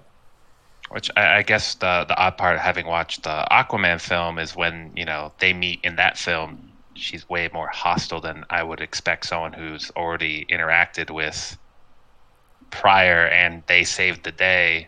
You feel she'd be a little bit more confident in him. And also the accent was different too. Yeah. Yeah. Which makes that caught me off guard. Yeah. Oh yeah. That she has a British accent now. I was like, they just wanted her to sound fancy. The fact that he's so hostile about his mother gives a bit more credence to that, since she's like, this is the woman that practically raised me. He's like, must be nice. He still has mommy issues, which, every superhero's got some type of parental issues. I will say, though, I think that we don't need everything to be interconnected. Please, if WB, if you're watching this, just if something's not working, cut your losses. Let's move forward. Don't make a movie to explain why bad choices were made in a previous movies or whatever, or different, not even bad, just different. Cut your losses. Let's just move forward. We're fine. We're good. Or if you're gonna do it, at least make it good, like Rogue One. Give us something. So don't you talk bad about that movie. I think we're kind of getting there a little bit, but so the big question is okay, so people wanted a Snyder Cut. We got a Snyder Cut. Snyder Cut is out. It is universally acclaimed as better than the original movie. Clearly, the Snyder Cut set up a lot of things that Warner Brothers is planning not to follow up on. Do we think that they will make changes to their slate of movies, or are they going to do anything to follow up of? Are they going to try to follow up from Zack Snyder's Justice League at all, or is just going to be like a movie, just lost in time? What could have been? So restore the Snyderverse. Restore the Snyderverse. That's the new campaign. I would be on board with that. But if they, I guess the money isn't there, they already put everything in production. One thing that could they could do that was mentioned earlier is comic books, right? They could continue it as a new line, a new alternate universe comic book line that kind of tells that full story that clearly was being hinted at in this film. I will say, if they're going to give me one film that was supposed to be set up by this movie, I want Batman versus Deathstroke, because Batfleck is by far the best physical representation of Batman that we've gotten on pretty much anything except the Arkham games. As in, he's really built? No, I'm talking about the brutality of his fighting. Like the action, yeah. Fight choreography and stuff, yeah, I'd agree. Yeah.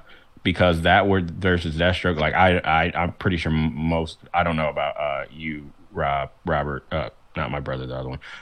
If you've played Arkham Origins, but that trailer where Batman is fighting Deathstroke was amazing. Granted, the fight afterward in the game actually sucked, but that fight trailer was way too hard. Oh my god, was top tier. Just seeing that in live action would be amazing. So less stealth and more just like really just showcasing the fact he was trained to fight. I mean, I feel like you guys probably watched the whole DC fandom event like I did, right? They're leaning into this whole multiple universes thing. And you could very easily say that there is a Snyderverse. That is a universe. It's a separate reality. And all on HBO Max. Yeah. They can continue with it. They can do whatever. They can develop it. They can develop other stuff over here. They can have, we have our CW verse. I mean, I love Superman and Lois. I think it's a great, like, palate cleanser of a show. Both can exist. We don't need to choose. And then at the very end, if it starts to get too expensive, do a Crisis event and then weed it down. I don't know. I honestly think at this point, you're not going to have it get to a place where it's going to get too expensive because the Snyderverse fandom is set. You're going to get some casuals coming into that or some just general DC fans into that. When the movies come out, it looks like they're going in the right direction based off of Shazam, Aquaman, so far what we've seen from the Batman trailer. And people are at least liking Ezra Miller as the Flash more if they keep this kind of tone to it, which I don't know if Rick Famuyiwa was still doing it, but I hope he is. No, he's not doing the new Flash movie. The guy who directed the It movie series, the last two It movies, he's the one directing the Flash movie. I don't know how I feel. So Andy Muschietti, I don't know how to say his last name. The guy who directed It Chapter 1 and Chapter 2, he's doing the Flash movie. Don't know how I feel about that, but I think what is the Field of Dreams like? People will come, Ray. Like, yeah, just like people are going to show up. I think that if Marvel has taught us anything with the people are going to show up, and even if they hate the previous movie, as we saw with Star Wars with The Last Jedi with The Rise of Skywalker, people are going to show up. They're going to talk bad about it, but hey, no publicity is bad publicity. Also, just give us Batman.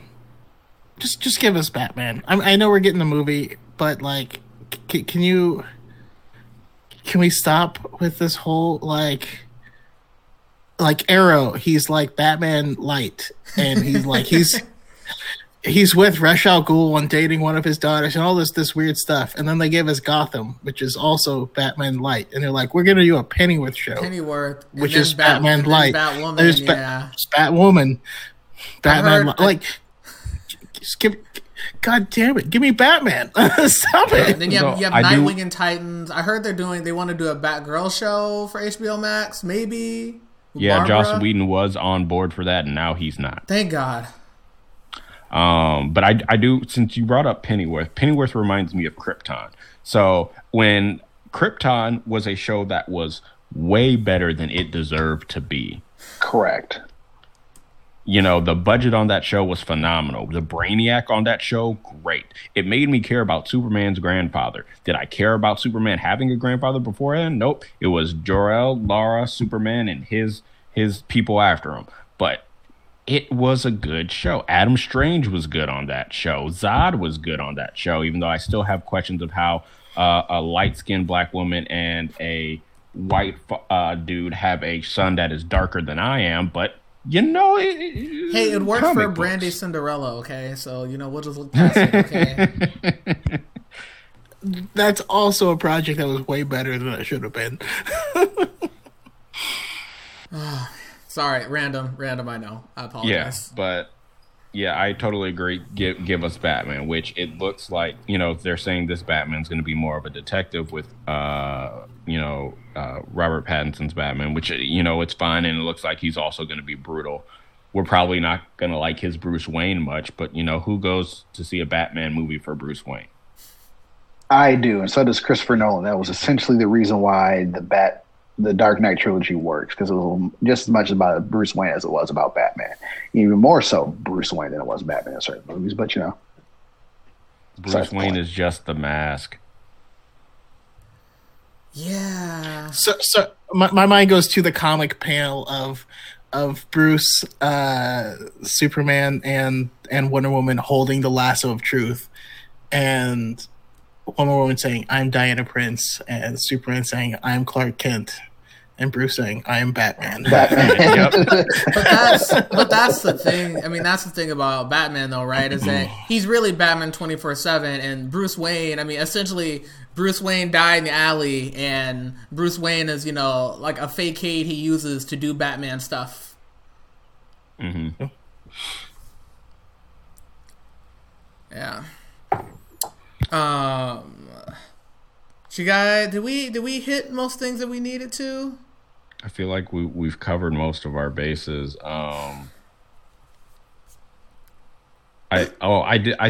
noticed something yesterday. So my parents watched it last night, and both Robert and I were on standby for any questions that needed to be answered. One thing I noticed during that viewing versus the other two times I watched it was that I forgot that they changed.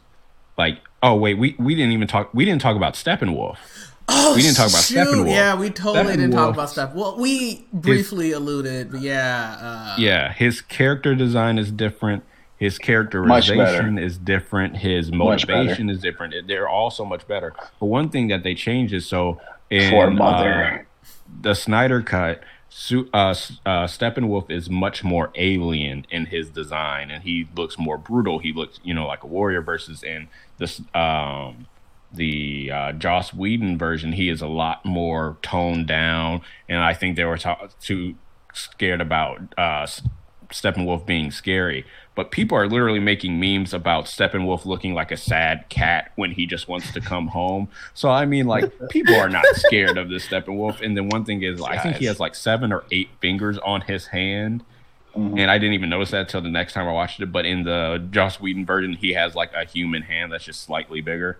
I was just like, huh. But yeah, no, I would agree. And his motivation was better because now you understand, Darkseid wasn't in the original Justice League, right? So now you get the full context of, okay, he's like a henchman for Darkseid, and, Darkseid is ready. He's about to get, fired, right? Darkseid has Steppenwolf on, the, what do they call at work when they are thinking about hiring you?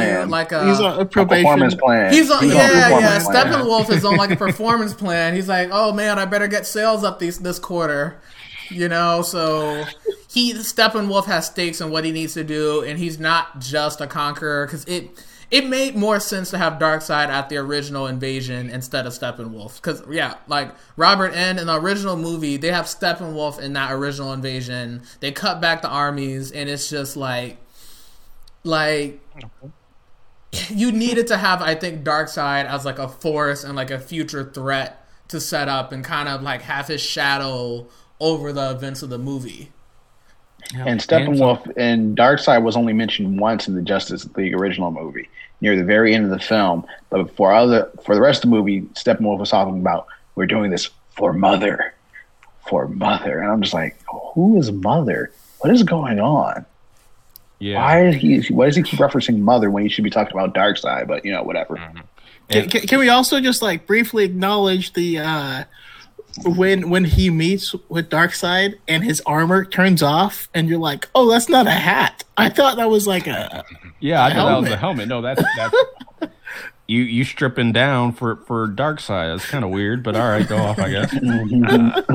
I assume it's because his armor's when he's in battle mode and he's meeting with his master. He's not gonna bare his fangs at his master. Yeah, and that's also thought something it was a hat. I want to bring up is that Steppenwolf, when he's fighting in the 2017 edition, there's this whole thing with the parademons, they sense fear, and that, is why they're kidnapping people and everything like that. And that's what ends up killing Steppenwolf in the 2017 version. They break his axe, And then he's like, no, this is impossible. I'm about to lose again. And so then, Batman's like, you guys smell that? And then someone else is like, yeah, fear. And then the parademons start to like eat Steppenwolf. Oh, yeah, that whole fear storyline was stupid. And the too. I forgot hyenas about and that. Lion King. Yeah. Yeah, because the very beginning of the movie, too, Batman is hunting parademons, and he's using fear to attract them because apparently the parademons are attracted to fear.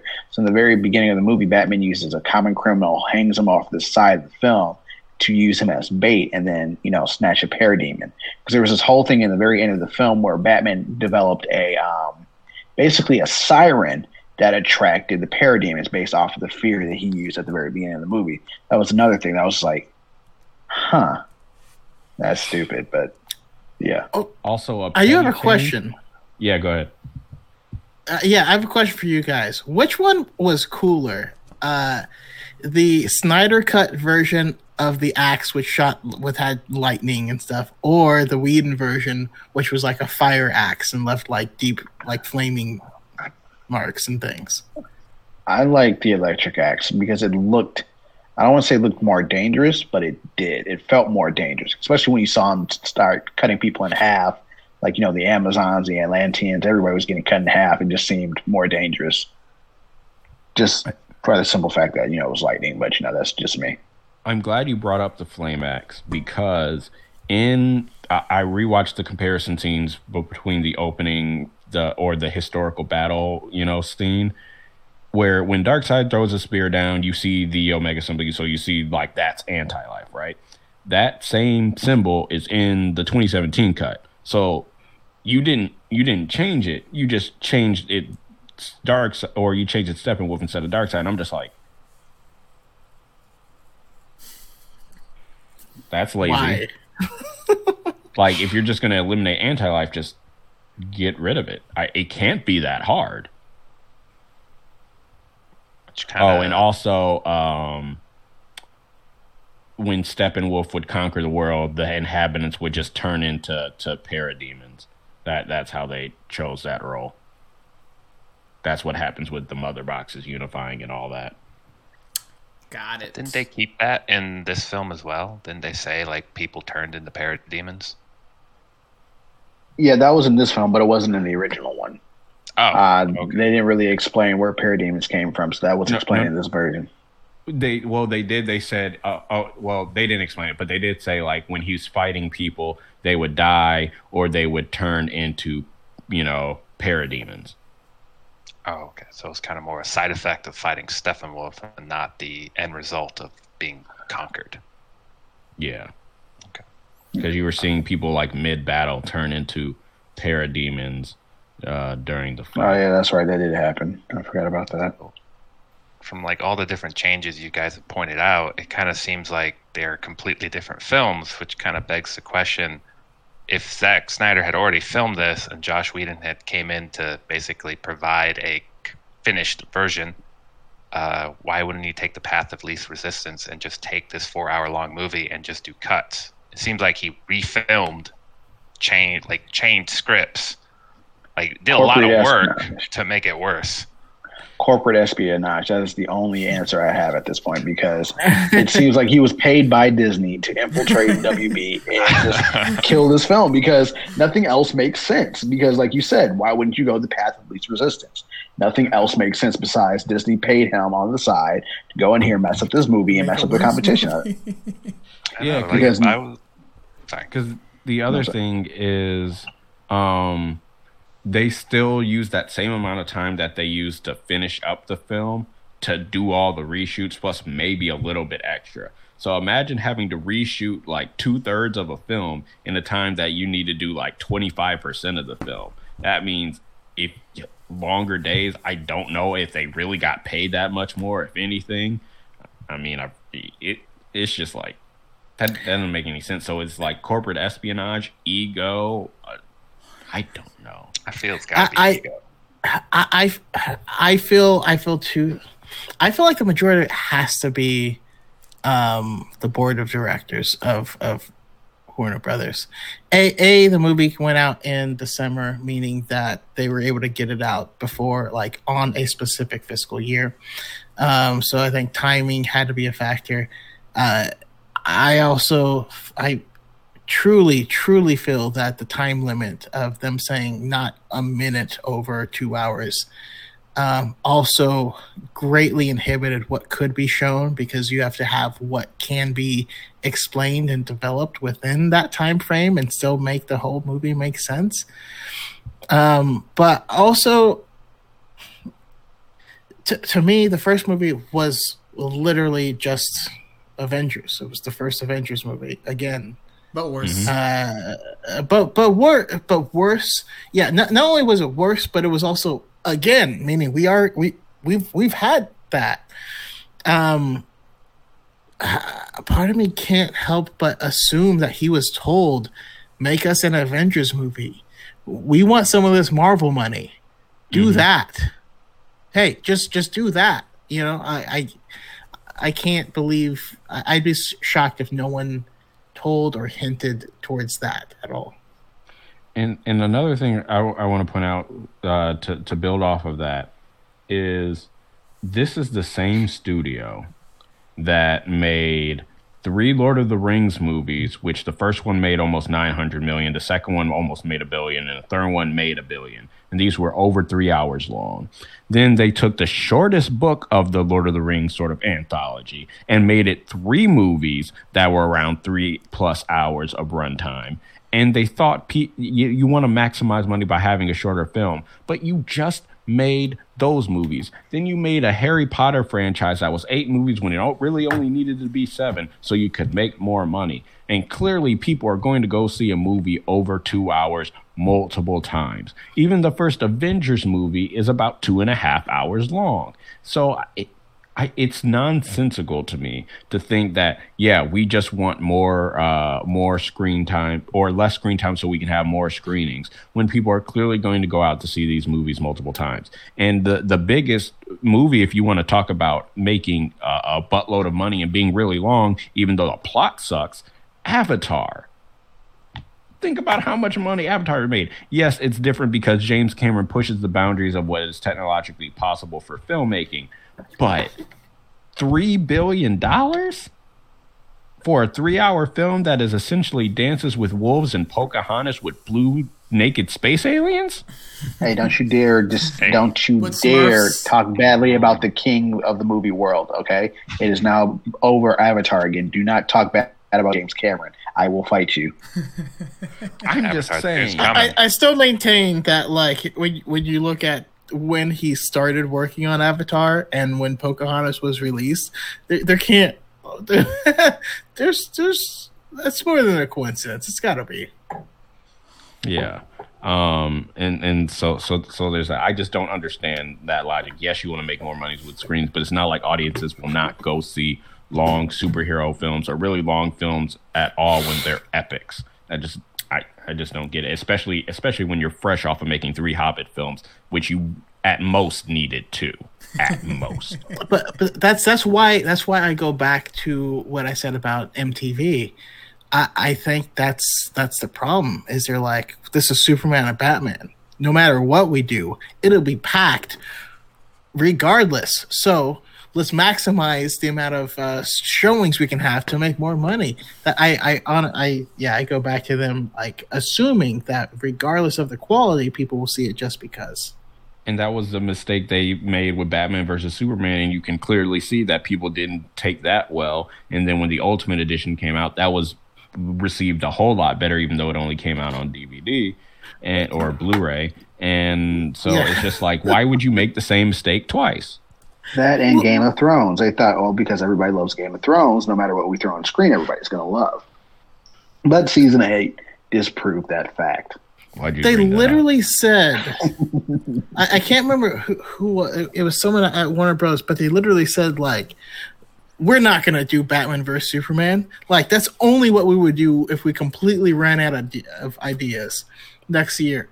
Batman versus Superman. I was like, And my whole, in a slight detour on Batman vs. Superman, people were like, well, Batman and Superman would never fight each other. I'm like, literally in every iteration where they meet for the first time, they are competing or fighting in some way, shape, or form. That's that's a superhero team up trope in general, though, that they have to fight before they team up.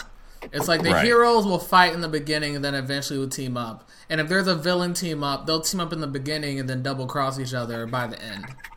Right.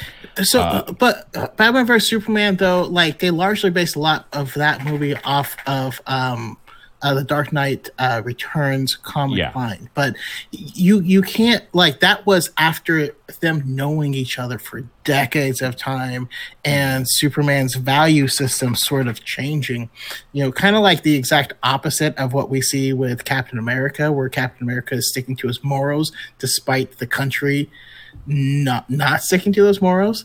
Superman did the opposite and stuck to the country, and that's why they kind of had a separation, and it built up for years and years, and that's why they fought. They had a reason. There was a catalyst. There was you know what I mean? And this one, it was like Batman was manipulated.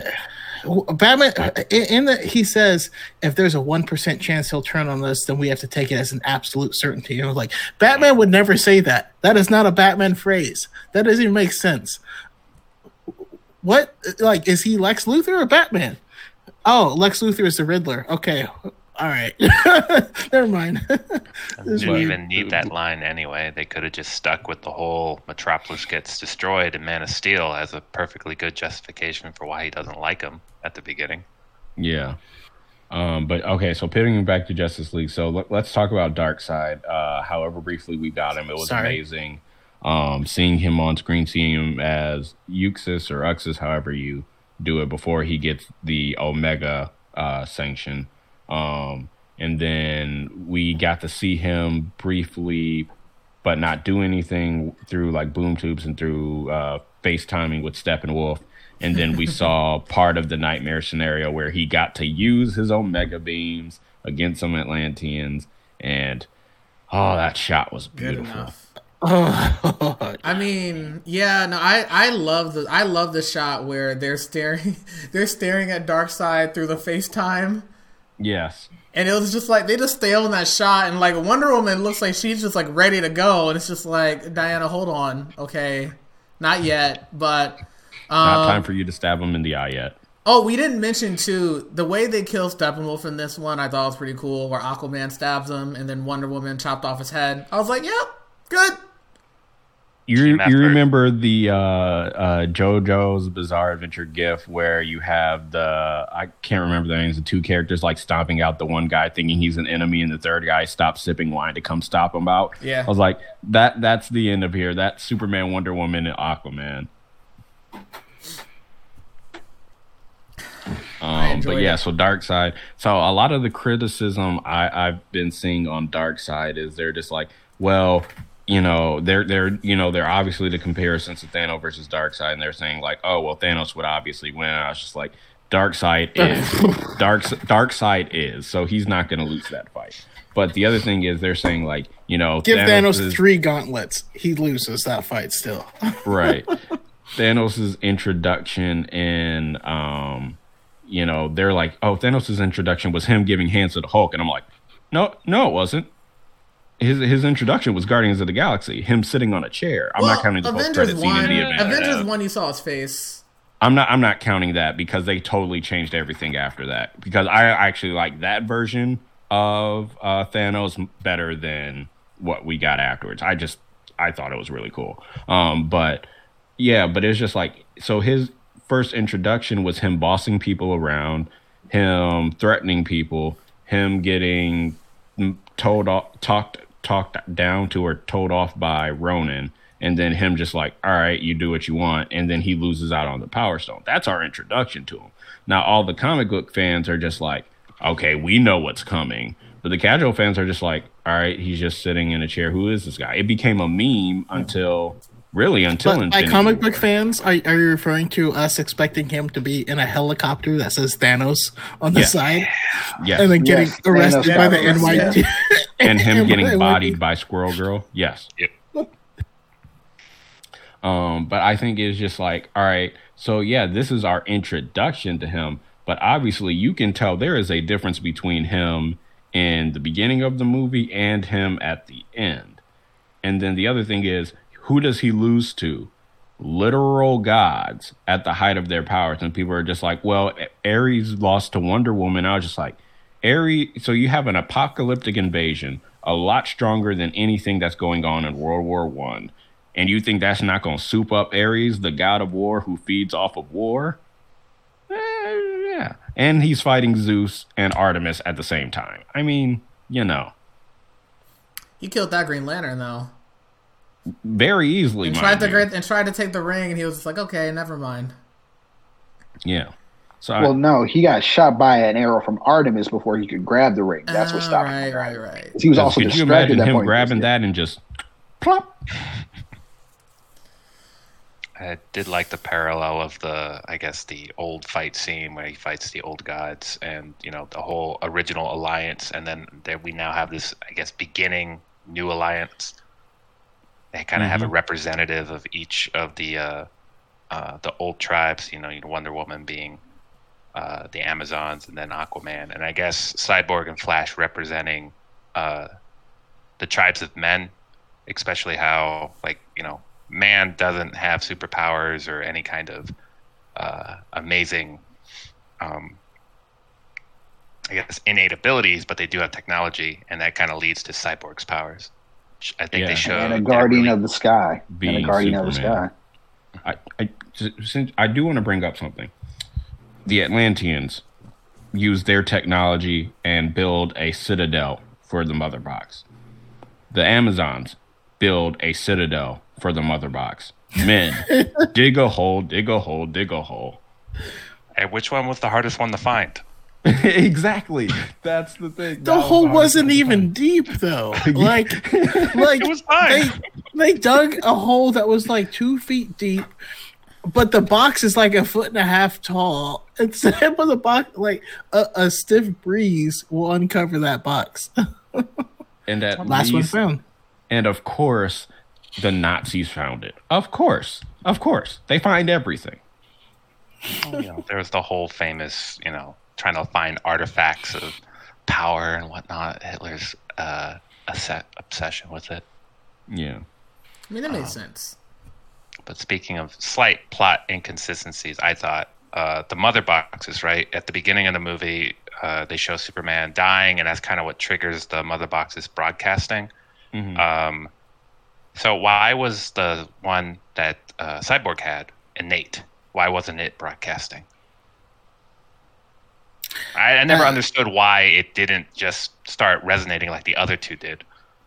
And I believe it was because it had already been in use because Silas had used it to bring his son back, and it was silent after that, but he forced it into use. They didn't quite explain the ramifications of it because they didn't quite understand it themselves, but that's at least what was told to us in the film. Yeah, I think it could have been all of them waking up and maybe Cyborg silencing his. But I think that was just a way to sort of like open up the pacing of the film a bit, because if they are all awake, then he doesn't have to search for him, and it's just like boom tube, boom tube, boom tube, game over. And at least this time it wasn't a change engine for some reason. If you guys remember that in the Joss Whedon cut, he didn't have it. It was a change engine. It was a whole different thing that tangentially related. Yeah, this is like their change machines. What are they in the Whedon version? Mother. So we've been going for almost 2 hours. Do we have any closing thoughts about the movie or anything we want to say before we close out? God bless Zack Snyder. Yeah, no, I feel like, I don't know. I've seen Zack Snyder in interviews. I don't know why I feel like he's a pretty chill guy. He told any like alt-right fans of his to shove it on like a stream I saw. Mm-hmm. Yeah, I was just like, I'd hang out with Zack Snyder. I feel like he's a nice guy. I got a buddy up in Washington who has actually gotten to know him like as he's like a big fan, has met him, and then like they've like I don't know, they talk to each other back and forth during this whole process when he was just on Vero and all this stuff. And he seems like a super cool guy. And I'm stoked for, because there's a lot of creeps and weirdos out there in these seats of power that they really shouldn't be. So I'm happy about that. I don't necessarily think this should still be our main DC universe going forward. Just worry about making good singular movies. That's all I care about. They don't all have to tie together. That's okay. If you want this to tie together, you can give me a comic or something like that. It's all good. I enjoyed it, and I just want more. I want more DC love, because I love DC, and I feel like we have not been getting it up to the standards that I fell in love with it with. So I want other people to fall in love with it the same way that I did. I do also want Henry Cavill to come back as Superman. I think we should get some Man of Steel sequels. I would love a Brainiac movie. And Superman has such a deep mythos and a wide universe of characters and themes and storylines to touch on that we really gotten out of Smallville, and that's pretty much it. Superman and Lois is a show. That's the best you got right now. Yeah. But we'll get to Superman and Lois on a future podcast once it breathes a little bit. Yeah. And The Flash. Dun, dun, dun. Yeah, that's the next podcast featuring a special guest. But we'll get there. The Flash show, you mean? Yeah. Oh, yeah. Some cool stuff there. Yeah, and then we'll probably do Falcon and the Winter Soldier, probably when it's done. Might as well. It's only 5 more weeks, I think. Yep. Mm-hmm. Does Chris know about the special guest? Did you tell him? I did tell him. We have not told our listeners, but I have told him. Okay. Do we keep it under wraps? I'm not sure. I mean, we can say it. I All right, Chris, you can. This has been your side project, so you can mention this before we sign off. I'll let Robert do the honors, since this was his doing. All right, so there's this new app called Clubhouse. It's a great app if you know how to use it. It's basically a live TED Talk that you can listen to people talk about different subjects, different passions, things like that. And I'm part of the filmmaking community on Clubhouse, and I've met a lot of people. One of those people is Jess Carson. She is one of the writers on the TV show The Flash. We've been getting to know each other very well. She's a really cool person. She's a great writer, and she's currently writing on The Flash right now. This is season 8 of The Flash or season 7? So she wrote season 6, and she's writing on season 7 now. She's been brought back for season 8 as well. So she's been writing the last few seasons of The Flash, and she's very excited to talk on the podcast. I'm so excited. No, that's just awesome. So that's definitely something our listeners will have to look forward to. But before we go, does anybody want to plug Dark Choco? Want to plug your TikTok? And does anybody else want to plug anything they're working on or doing before we sign off? Yeah, sure. So I'm Dark Choco on TikTok. Most of my stuff, it's like 90% Star Wars. But I am a multifaceted nerd, so I cover all of it. I also do a lot, or am ramping up on my YouTube channel. So if you love Star Wars content, it's going to be primary at me covering comics and all the both expanded universe as well as the canon universe. Other than that, yeah, I'll be talking some Marvel, some DC, and it'll be fun for geeks of all ages, of all fandoms. Yeah, no, it's awesome. Yeah, so everybody check it out. Anybody else before we go? I'll plug my stuff next time since my stuff is not ready yet, but I'll plug it on the Flash Talk. I'll be there too. So, okay. But yeah. All right. Well, thank you everyone for listening. This has been another edition of the Too Black Too Nerdy Too Black Too Nerdy podcast. Thanks for listening, and you guys will hear from us later. Get excited for our next episode. Yeah, thank you to all our guests for being here. Thanks for having me. You're welcome back anytime. I forgot to thank the guests. Whoops, my bad. I definitely have some plans for some future podcasts and hashtag Restore the Snyderverse.